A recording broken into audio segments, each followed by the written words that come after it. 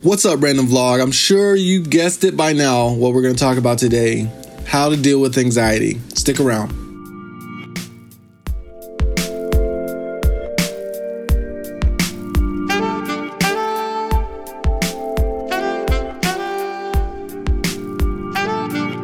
What's up, everybody? It's your boy Brian here with another Random Vlog. The vlog so random, they called it Random Vlog. If you haven't already subscribed to the vlog, please be sure to subscribe. And I keep calling it vlog, my random podcast. This is the podcast. I'm not going to re-record it because that's pointless. I do have a vlog. It's pretty fun. I suggest subscribing to that too. But this is the podcast. And today on the podcast, we're going to be talking about anxiety. So let me say this.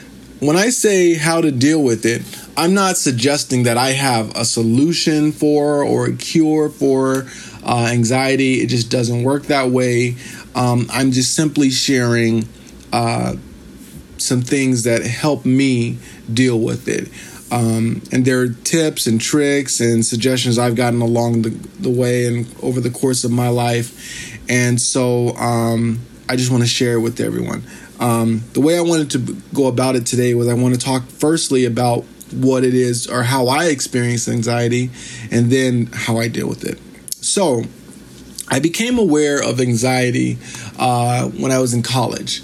I may or may not have had it when I was in high school. I was always a worrier. But when I really just started to feel it affect my thought process and my ability to move freely, it was in college.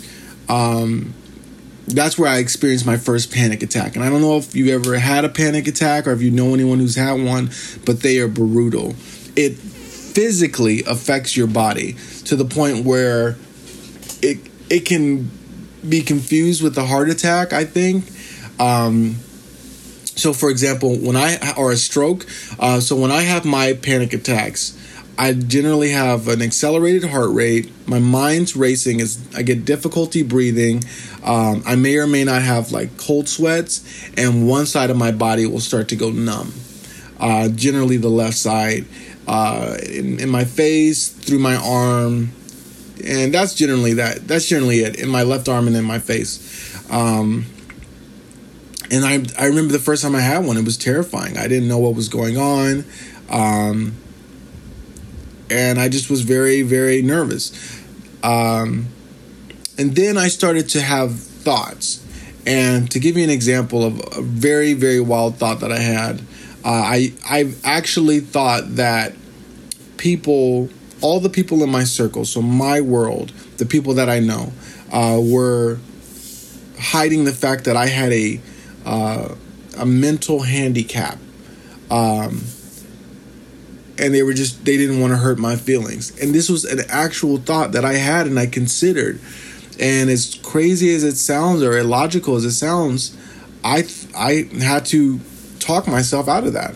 And I struggle with overthinking things, finding meaning in things that are not there. I think through statements multiple times over, and I really struggle in areas or situations where I don't have control. So the worst one for me is flying. I've had good flights before. I've had really bad flights, and when I say good flights, I don't mean the actual flight as far as like turbulence in the weather. I mean where I was able to kind of chill out. I generally do better with people around me, but I've had to fly to Japan essentially by myself because the people that were with me were sitting in different rows. I've flown back from Germany and looked out of the window the entire flight because for some reason that gives me comfort. But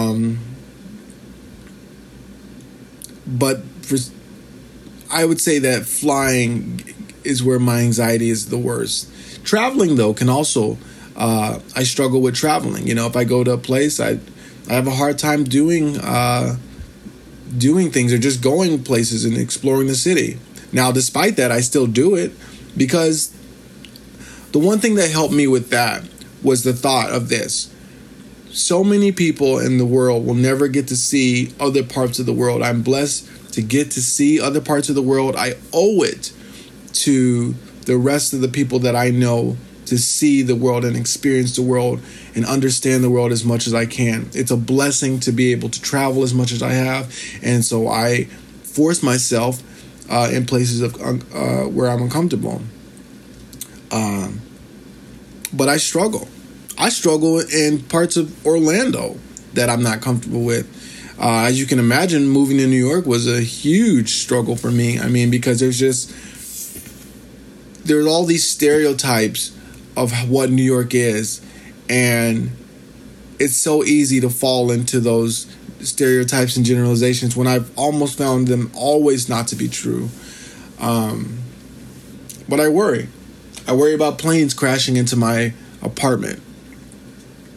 I worry about squirrels, attacking me. I worry, always. This might be surprising to some people. I think most of the people who really know me know that I really kind of am a squirrely guy and I worry about a lot of things. But that's the reason why it's one of the main reasons why, and let me go ahead and start transitioning into what I do to help. It's why I do jiu-jitsu. I used to do MMA sparring, and it helped me so much with my anxiety because it's a scary situation. It's scary to go on the mat and know that there's somebody there that may or may not try to knock you out. It's scary to know that you can get choked out or, really hurt. I don't want to say hurt, but I mean put in uncomfortable situations. And I like that. And practicing and learning and improving on a daily basis, on a weekly basis, gives me more of a sense of control of uncontrollable things. Who knows how many people I can or cannot beat up on a daily basis, but I feel more in control. I feel like there's something. If somebody runs up on me, I feel like I have something. He's not just going to stomp me out. But you never know. He could be Conor McGregor. If I saw Conor McGregor walking on the street and I didn't know who he was, I wouldn't think anything of it. So, you never know. But at least I feel like I have something, some tool in my bag. And as far as what I do on a daily basis, I make sure I focus on my morning routine. I can't emphasize enough the importance of family as well, and friends, and communicating. And whenever you're feeling like you're not wanted or loved, pushing through that and still reaching out. I struggle with that so much. But something that's helped me, another thing, or the main thing, is my morning routine. That is the biggest thing. You have to have a morning routine. A morning routine sets the tone for your day. It sets your energy. It gives you intentionality. I set my day the same way so that I'm not leaving it to chance on how I'm going to feel. I get up. I start the day with communication with God. I pray. I meditate for 10 minutes. Sometimes I try to move that up, but at least 10 minutes a day. I read my Bible. I listen to a podcast. I listen to gospel music as I wash my dishes. And I set my tone. I set the tone for my day. You have to set the tone for your day. If you need more gratitude, then I suggest filling it up with gratitude. If you need to get amped up for the day, then get amped up. But start your day with an intentional mindset, and that has really helped me out with my anxiety. And the main two things for me personally have been the meditation and the gospel music. I have 4 songs I listen to every day. And I find that at the end of the songs and the meditation, I'm ready. I'm ready to tackle the day. The way I like to think about it is you want to fill your gas tank up because over the course of the day, it's going to slowly go down. So these are some of the things that have helped me with my anxiety. The reason why I wanted to do this was because the pastor of the church yesterday, he gave a testimony that was very transparent and open, and it made me feel connected, not alone, and I wanted to share that with everybody. So I'm hoping that if you're struggling with this, you feel a little bit better today. I hope you definitely feel connected and know that you're loved. Have a great day.